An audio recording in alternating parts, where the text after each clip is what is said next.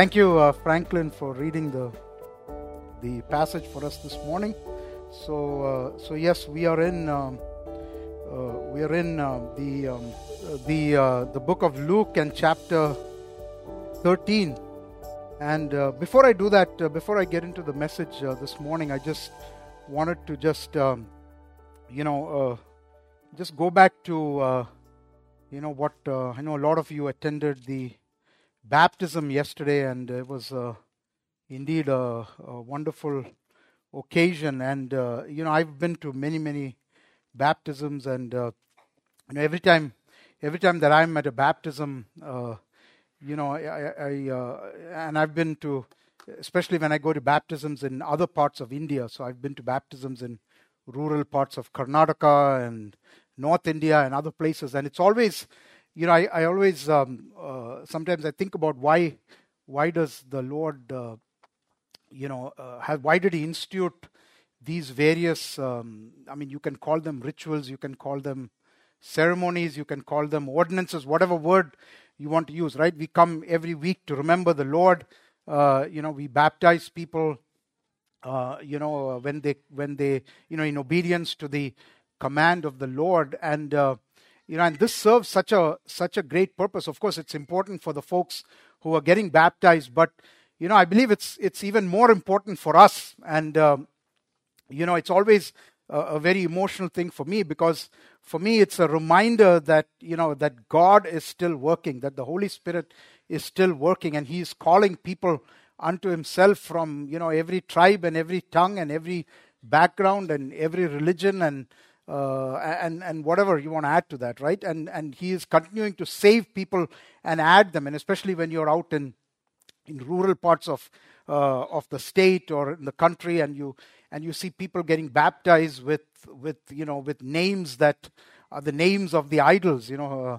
Pisty read about the idols, right? I mean, they have the names of the idols, and here they are confessing the Lord Jesus Christ, and not only is the ordinance important, but the way we do it is important as well, right? When we think about the 6 folks who were baptized, right, and depicting so beautifully the fact that they have died in Christ, and now they have risen up into new life, and this is the scriptural way of doing it. And I know folks have all kinds of different reasonings and arguments, but when you look at the plain meaning of baptism in Scripture, it's very clear that it is to depict outwardly what has happened to us internally.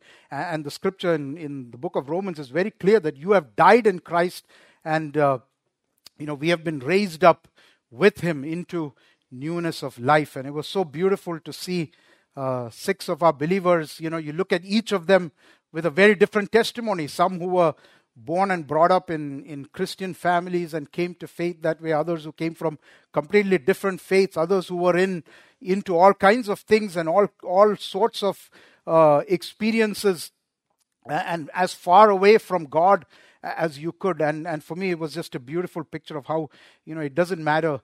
It doesn't matter what your background is. It doesn't matter what your situation in life is. It doesn't matter where you've come from. It doesn't matter how deep you are into sin. Jesus died for everyone, and the Holy Spirit works to call all to repentance, which is what we're going to talk about today.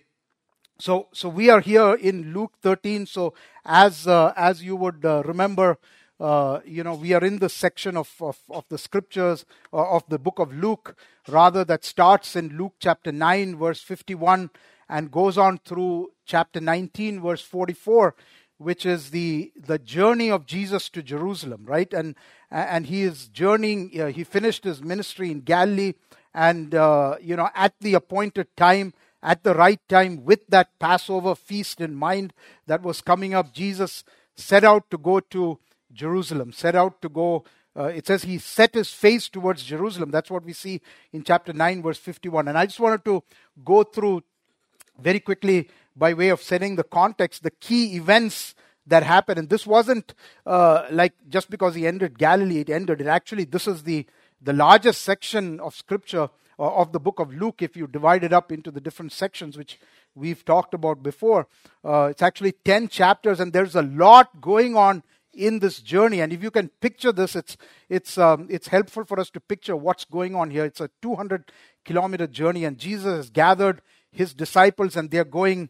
This is a very common thing in India, right? We have all the politicians doing, what is that called, Ajit, that Rahul Gandhi is doing yatra, yeah, okay. So it's a yatra to Jerusalem, okay.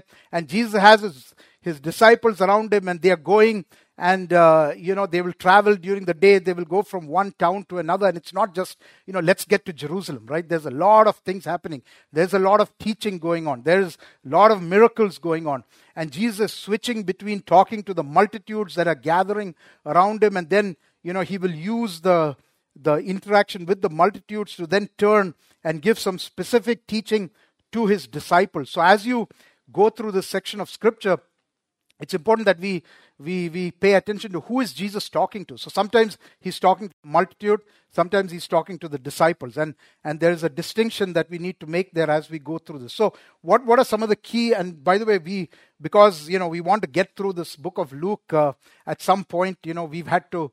We can't go through every one of these, and so we are skipping a lot of detail, but I would encourage each of you to, it's not just about coming here on Sunday and listening to another message from Luke, but use this as a way for you to dig into the book of Luke. So between, if you remember, Gene was in Luke chapter 11 last week, and now we are skipping ahead to Luke 13. And between Luke 11 and Luke 13, there's a lot of things happening, right? So what are some of the things, if you just go back to chapter 9 and verse 51, we find immediately as he sets out on the journey, he's coming from the north to the north, which is Galilee, down to the south of Israel, which is where Jerusalem is, and he goes through the region of Samaria. And the Samaritans reject Christ, right? And we read about that. And then right after that, in the latter part of chapter 9, he talks about the cost of discipleship. And then he moves on to send out the 70 of his followers on a mission, right? And they go out on this mission to the cities of Israel. And what is Jesus doing here? He's preparing these followers of his for life after Jesus, right? So he's preparing them to go out in the power of the Holy Spirit to minister, to experience, and he gives them all these instructions. He says, you'll go into the city and people may accept you, they may not accept you. Here's how you deal with that. So he's giving them a training while he's there. He's discipling them, so to speak, to go on the mission that he has for them, after his ascension into heaven.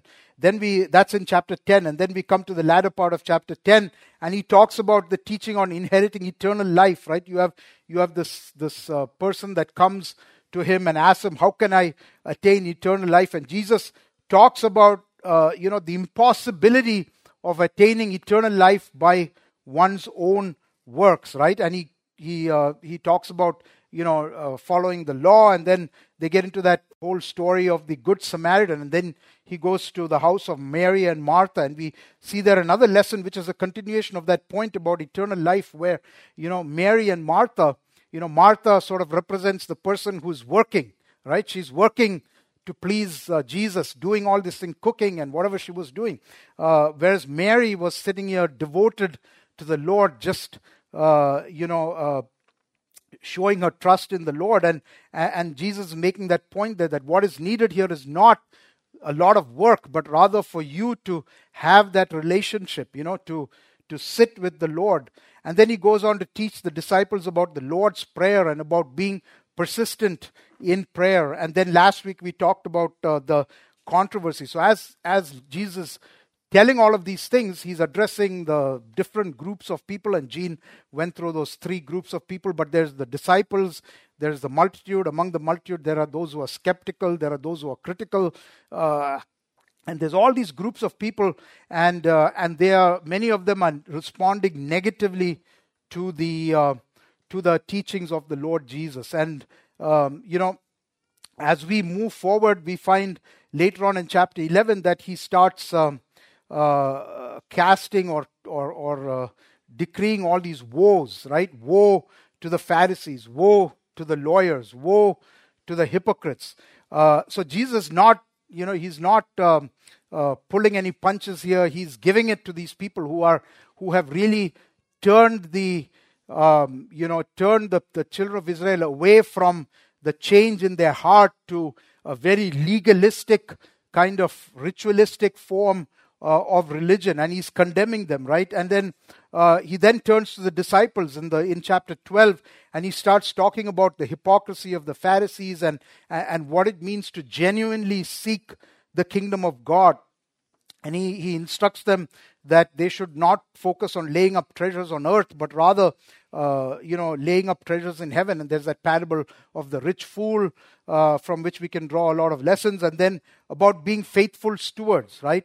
So it's important as we go through these to note all of these things that are happening and realize what is that environment they're in, right? So now we come to chapter 13, and Jesus teaching on a couple of subjects. Okay, one is repentance, and the other is on bearing fruit, and that's what we're going to focus on this morning. There's sort of two sections, but they're very much intertwined and related, and I believe there's some very good applications for us here this morning. So we find here that he starts off in this chapter with two incidents that are related, and these are things that have happened somewhere in that area.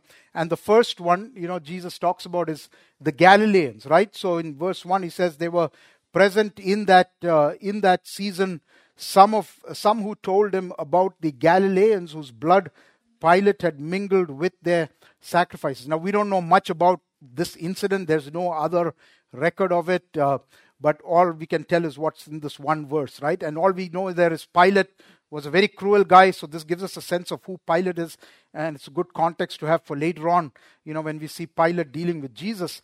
And the Romans were very cruel. They ruled with an iron fist. They crushed any hint of rebellion in Israel, and now you can understand why the people of Israel were looking for this king, right? They thought Jesus was the one who was going to take them away from the oppressive Roman rule, and it was a very, very oppressive rule. And so these people, these Galileans, they did something, we don't know what, but Pilate didn't like it, and not only did he kill them, but he then took their blood and he mingled them with the sacrifices. So we were talking about sacrifice earlier, all these animals being killed in the temple. So Pilate wasn't satisfied with just killing them. He wanted to offend the Jews, and he mixed the blood of these people with the sacrifices. And these disciples, they come not disciples, but these people in the multitude, they come and they tell this to Jesus, right? And then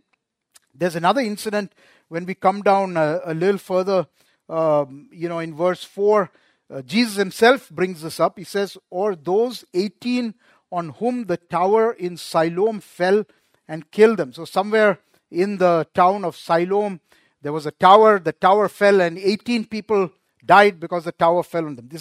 These are natural calamity. We see them all over the place here: floods and typhoons and things like that, and accidents. We just had one last week in Gujarat where people, the bridge collapsed. So something like that. 100 people died here. 18 people died, and the question.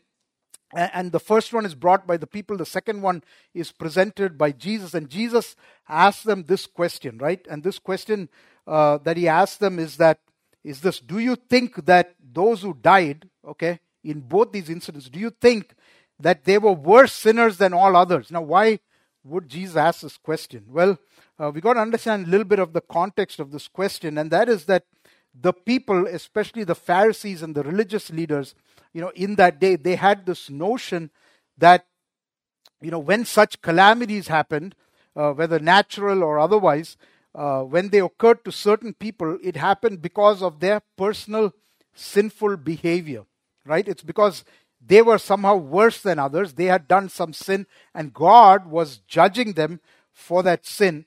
And along with this, that's on one side, but along with this came also on the other side this feeling of their own moral superiority, right? Or look at those 18 people, the Tower of Siloam fell on them, or their blood was mixed, but they were killed by Pilate, but I'm still here, so I must be therefore, compared to those people, more righteous, right? And this was going on. In fact, it wasn't just, the Pharisees, but even the disciples, right, thought this way. So if you go to, John chapter 9, in the Gospel of John, we see there a little hint of how the disciples thought, because there we have this blind man, John chapter 9. Yeah, as Jesus, verse 1, as Jesus passed by, he saw a man who was blind from birth. And his disciples asked him, saying, Rabbi, who sinned, this man or his parents, that he was born blind? So we see the same kind of attitude. So this was the general teaching or the belief in that day, in that culture, that, if something bad happens to you, then it must be because you have sinned, or you have done some greater sin than everybody else. And we see Jesus' response there in verse 3. Jesus answered, neither this man nor his parents sinned, but that the work of God should be revealed in him. Okay, so Jesus sort of puts that down immediately. And Jesus here, he responds to this question, right? And he has the same verbatim response to the question. And what does Jesus say? And he has a two-part response, right? The first part is, he says, I tell you no. And he has the exact same response to both of he asks the question twice. Both times he gives the same answer. He says, I tell you no. All right. So in other words, I tell you no, these people did not die because they were more sinful than everybody else. And then he also tells them why in the second part, but unless you repent, you will all likewise perish. So let's look at those things. So, Jesus is saying very clearly that these people were not more sinful than others. And none of you, by extension, he's saying, don't think that any of you are more righteous than they are simply because you haven't perished, right? All of you need the same thing. You all need to repent of your sins, or you also will perish, right? So now, while God may choose to punish people or nations for specific sins, it is not our place to stand in judgment and make such conclusions. And think about our own attitude towards the sin in the world, right? God doesn't call us to judge sinners rather, okay? We have to stand against sin, but not to judge sinners and somehow make ourselves feel better, compared to those people. And this is something sometimes we as Christians fall into the trap, of saying things, especially if you go to places like the United States. I remember there was this, I think he's still alive, a televangelist named Pat Robertson. He even ran for president many, many years ago, he has a show being a televangelist called the 700 Club. And he made a habit of coming on there and condemning all kinds of people and saying if any typhoon came by or the terrorist attack happened, that it was because of the sins of this group or that group of people, right?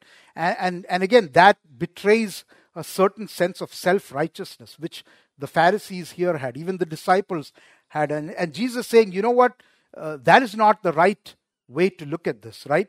It is, I tell you no. Okay, these people were not sinful than anybody else. Yes, they may have been sinful, but you are just as sinful as them, right? And Jesus presents here, two fundamental truths, right? Two fundamental truths, which is that, number one, that all have sinned and fall short of the glory of God. We see that in Romans chapter 3 and verse 23.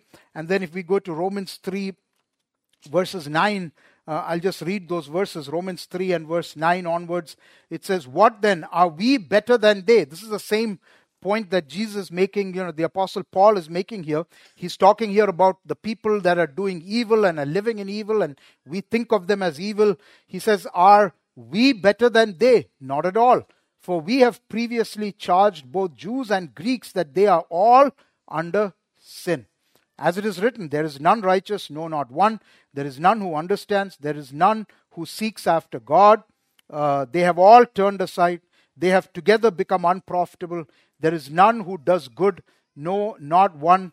Their throat is an open tomb. He's describing all people, right? Their throat is an open tomb.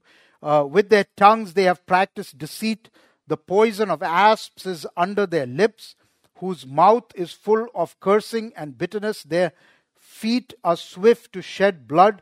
Destruction and misery are in their ways, and the way of peace they have not known. There is no fear of God before their eyes. He's describing people in general, mankind in general, that there is no one righteous. By God's standard of righteousness, this is how, what we just read, this is how all people measure up, right? They fall short of the glory of God. And then there's another fundamental truth, point number 2 here, which is that all mankind is destined to perish unless they repent of their sinful condition. You know, in 2 Peter chapter 3, verse 9, let me just read that quickly. 2 Peter chapter 3 and verse 9.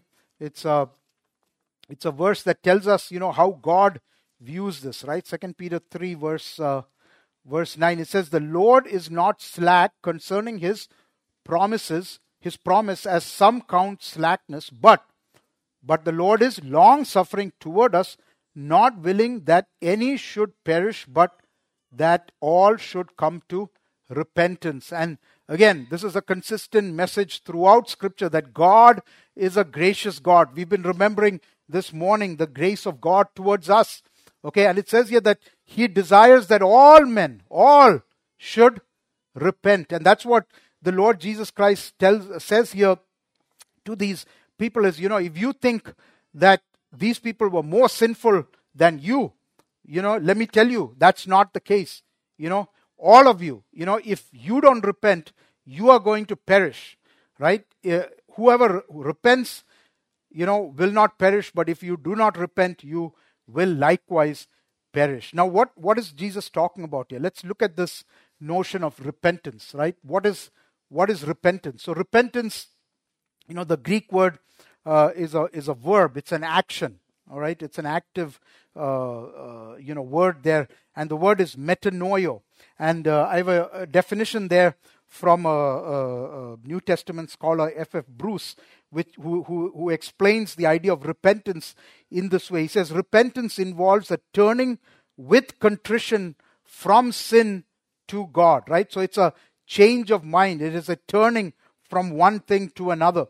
The repentant sinner is in the proper condition to receive the forgiveness of God. So in order to be in the proper condition to receive the free gift of God's forgiveness for your sin, repentance is a must. And we have talked about this in many other contexts, especially in terms of the gospel message. The entire gospel is a message of repentance, right? You look at if you just go to Bible Gateway, do a search on repentance, there are 54 occurrences of this word in the New Testament, and it's all over the place. It's 25 in the Gospels, 10 in the book of Acts, and 19 times it's mentioned in the epistles and Revelation. We find very clearly, right? Let's look at a few verses here. Jesus came to call,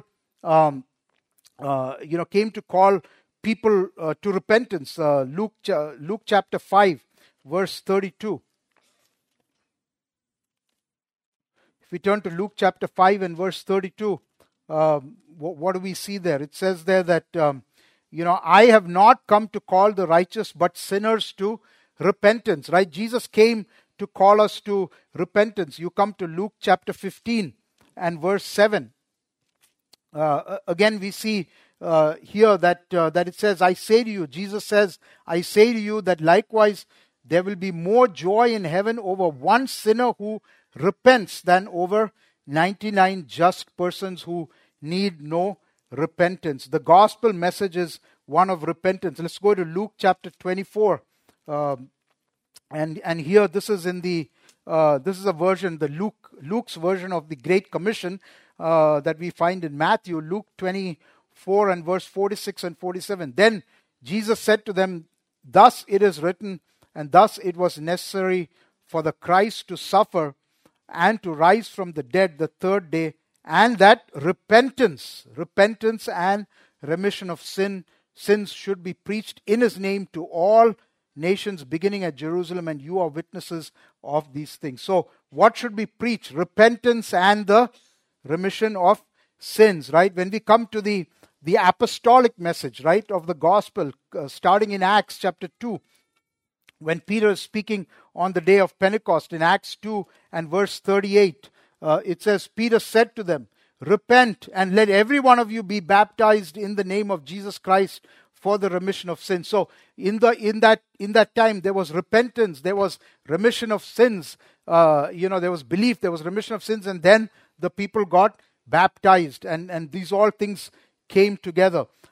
In Acts chapter 3 and verse 19, Acts chapter 3 and verse 19 says, "Repent therefore and be converted, and that your sins may be blotted out, so that times of refreshing may come from the presence of the Lord." Again, Peter, the disciples are preaching here, Peter and John, in Solomon's portico, in the temple. If we go to Acts chapter 17 and verse 30, Acts 17 and verse 30. It says, "Truly these times of ignorance, God," this is Paul preaching here, "these times of ignorance God overlooked, but now commands all men everywhere to repent.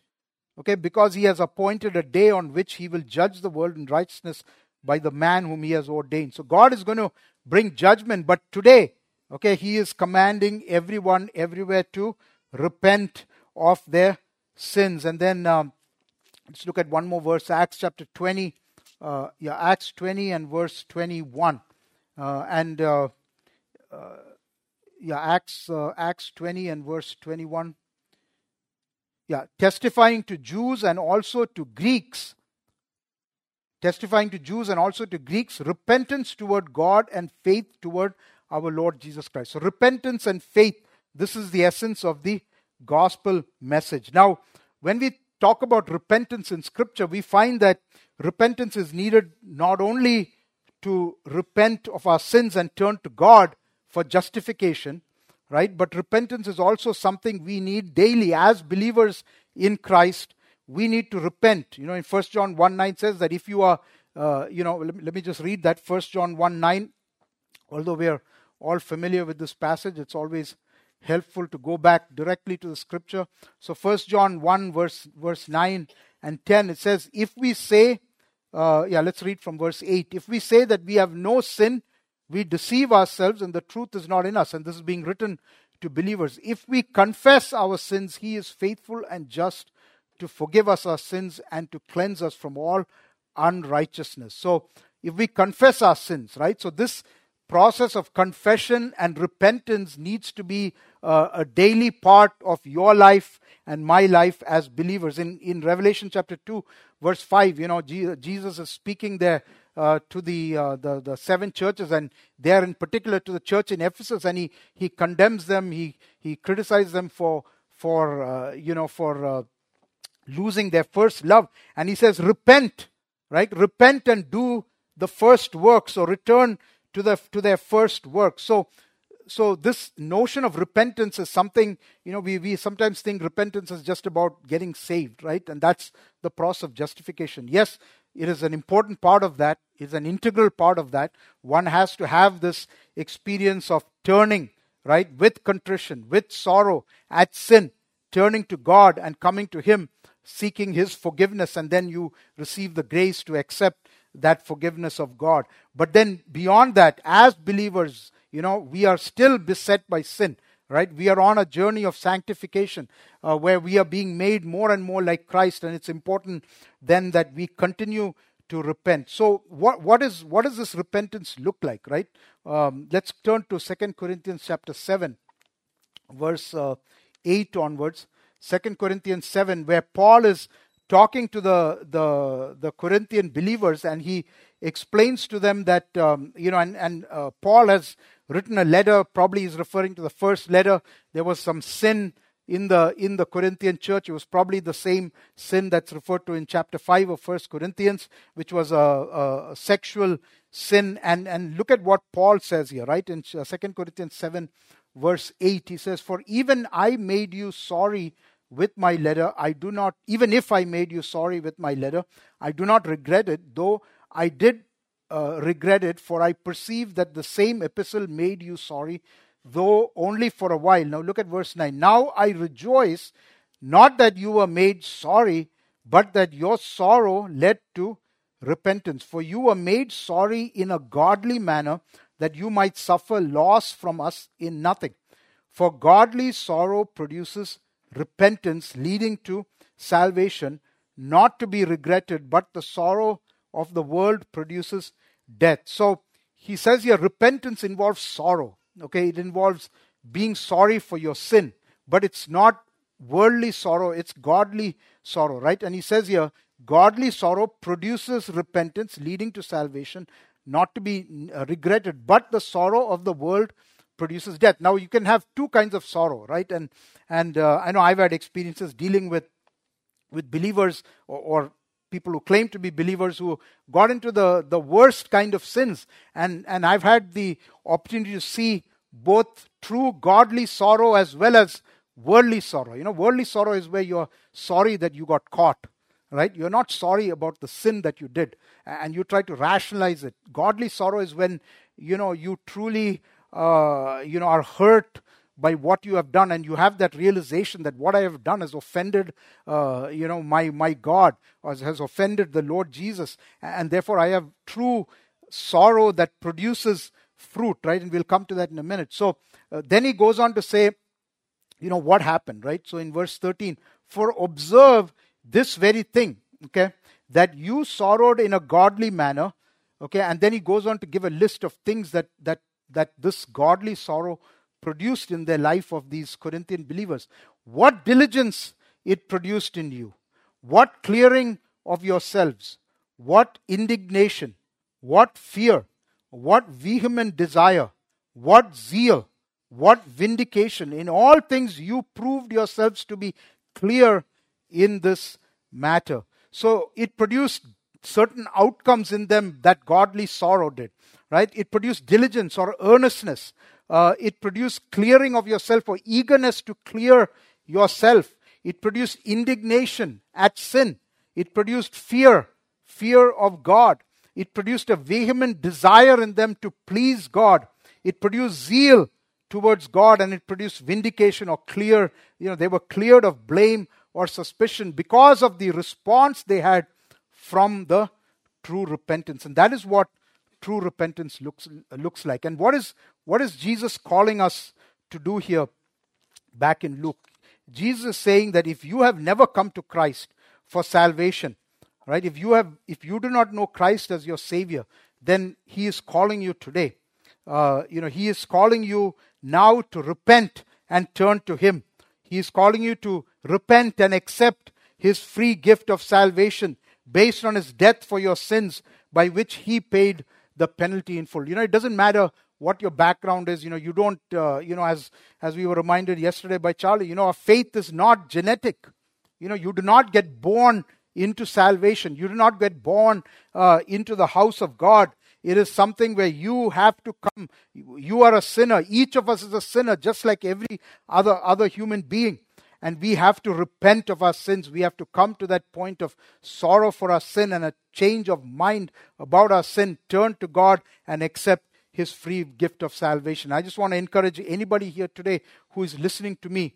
If you have not had this experience, if you have not reached the point of being convicted of your sin and turning to God with true godly sorrow and repentance and asking Him for His forgiveness, trusting in what Christ has done for you on the cross of Calvary, then I encourage you to do it today. Now is the day of salvation. Now is the time. And then if you have trusted in Christ, as many of you have, He's still calling you and me to repent so that we can progress on our journey of sanctification. What are the sins in your life of which you need to repent? There might be sins of omission or sins of commission, all kinds of sins that we have in our life. Maybe there are sins that are keeping us away from a stronger, a closer walk with the Lord, a more intimate relationship with Him.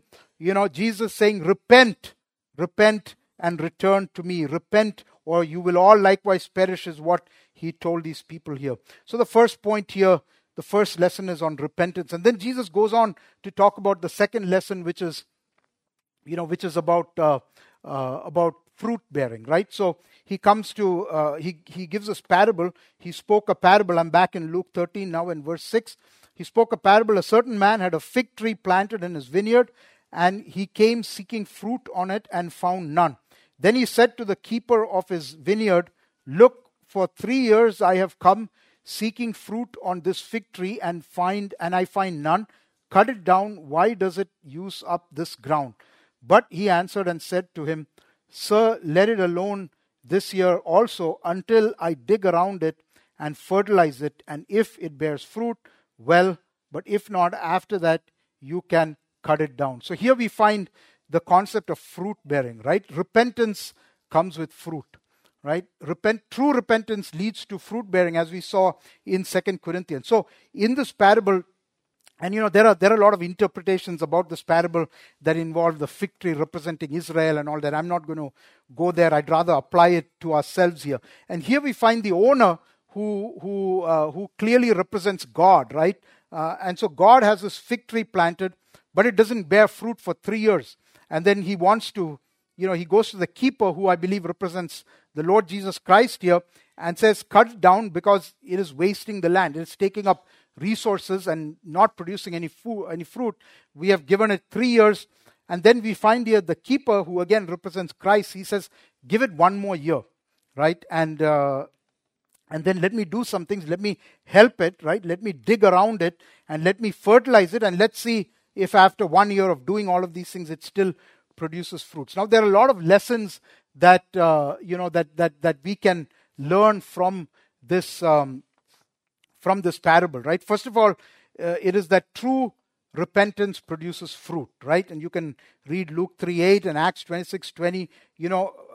Every time there is true repentance in our life, the result has to be fruit. We will know them, right? Jesus clearly states that we are to know genuineness by observing the fruit. I'm not going to go to this verse, but you go and read Matthew 7:16-20, which is talking about false prophets. But he says that you shall know false prophets and true by their fruit, by what their life produces. And there is this tendency for us to think that if we have no fruit in our life, that's okay because we've been saved, and people misuse that doctrine of the security of salvation. Let me just tell you that if you are truly saved, if you truly have the Holy Spirit within you, you will produce fruit.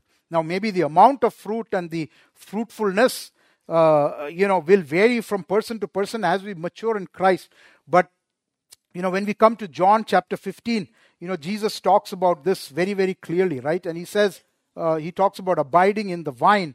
When we read, he says in John 15 and verse 5, he says, "I am the vine and you are the branches. He who abides in me and I in him bears much fruit. For without me you can do nothing." And then in verse 8 of John 15, he says, "By this my Father is glorified, that you bear much fruit, so you will be my disciples." Right? So God desires us to be fruit-bearing Christians. He is glorified when we bear fruit in our lives. Now, how can we be fruit-producing believers? And again, coming back here to John 15, it says in verse 4, "Abide in me and I in you, as the branch cannot bear fruit of itself unless it abides in the vine, neither can you unless you abide in me."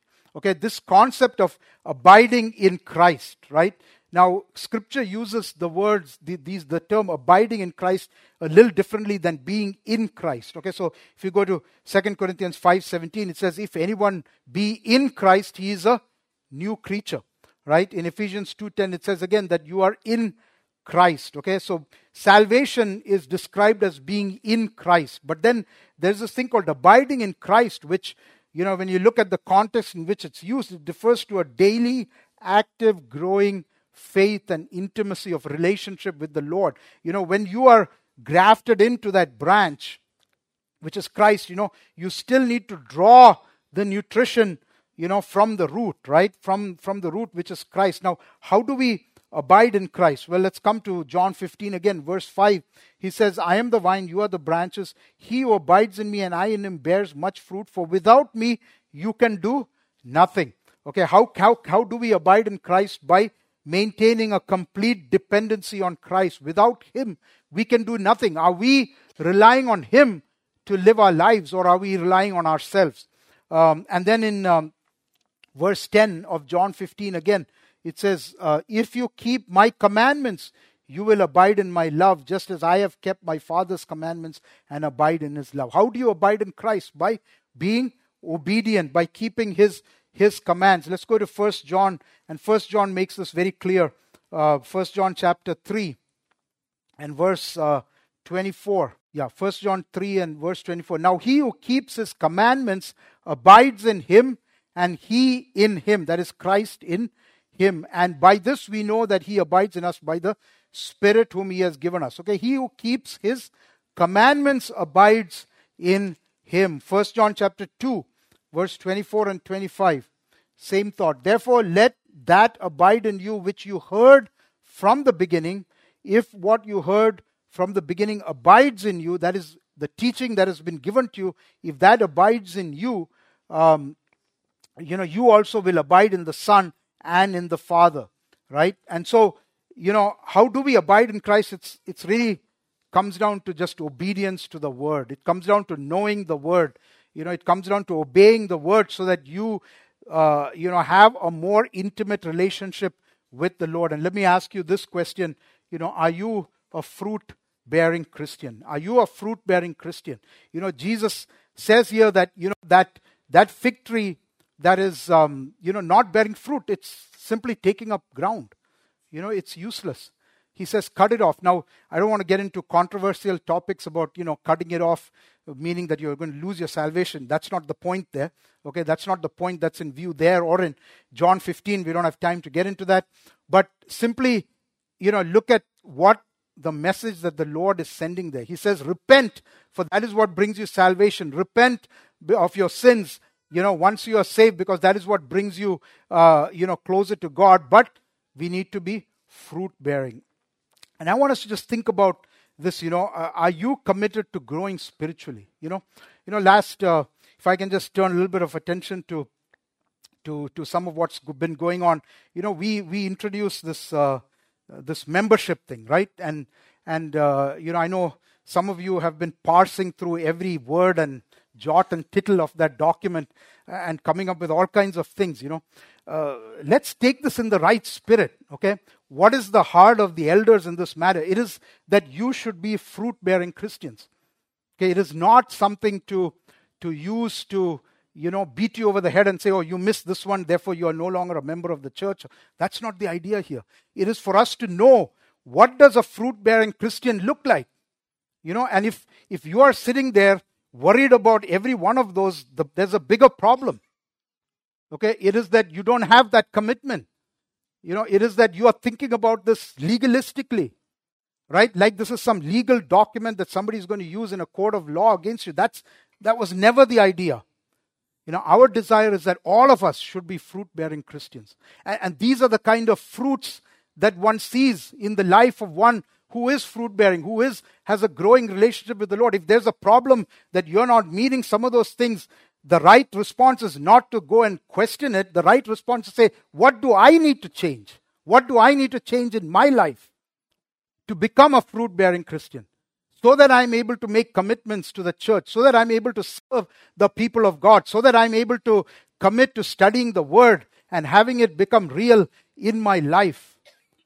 Because Jesus says here, if you are not bearing fruit, and God is patient, look at that in that parable. The Lord Jesus Christ, the one who is given charge of that garden, he says, let me give it some more time. Let me go and dig around it. Let me fertilize it a little bit. And that's what the Lord is trying to do in your life. And if you are resisting that and continue to be useless and take up space, that is not what God desires from you and me.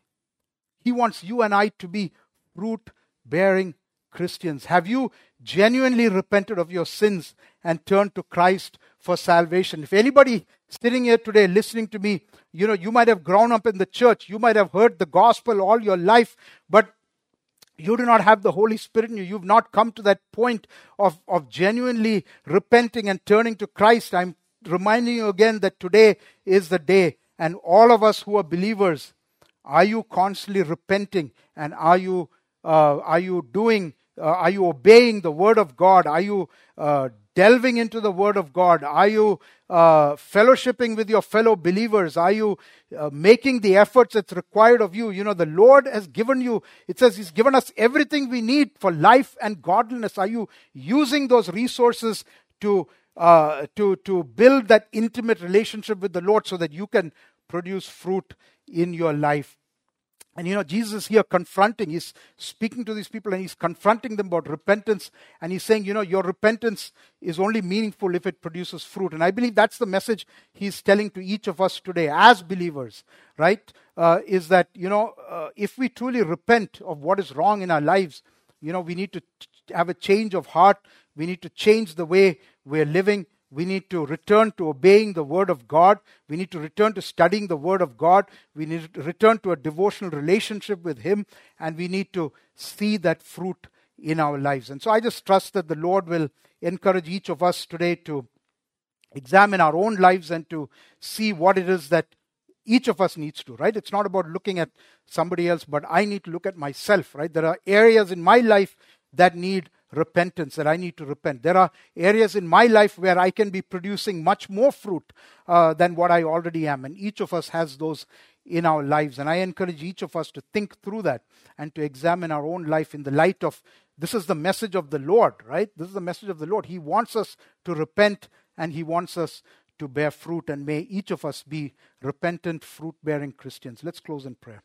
Heavenly Father, we thank you, Lord, for your merciful your mercy and your grace, Lord, that you do not give up on us, Father, that you are constantly looking, Lord, for us to turn around, to repent of the things that are wrong in our life, of setting right those things, even as you said to the Ephesians church, Lord, repent and return to the first works and set right what has gone wrong. Lord, I just pray, Lord, that each of us would examine our own lives.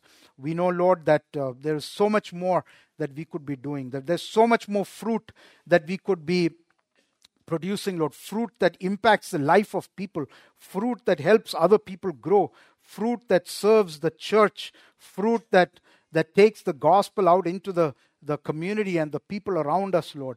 And we just pray, Lord, that each of us may examine ourselves today in the light of your word, and that we might turn to you, Lord. We might turn to obedience. We might turn to a greater desire, Lord, to understand what you desire of us and to serve you, Lord, to abide in you, to abide in that vine and draw the strength that comes from abiding in Christ, so that it may then produce much fruit, manifold in our lives, Father. We thank you again for this time, and we give you all the glory in the name of our Lord and our Savior, Jesus Christ. Amen.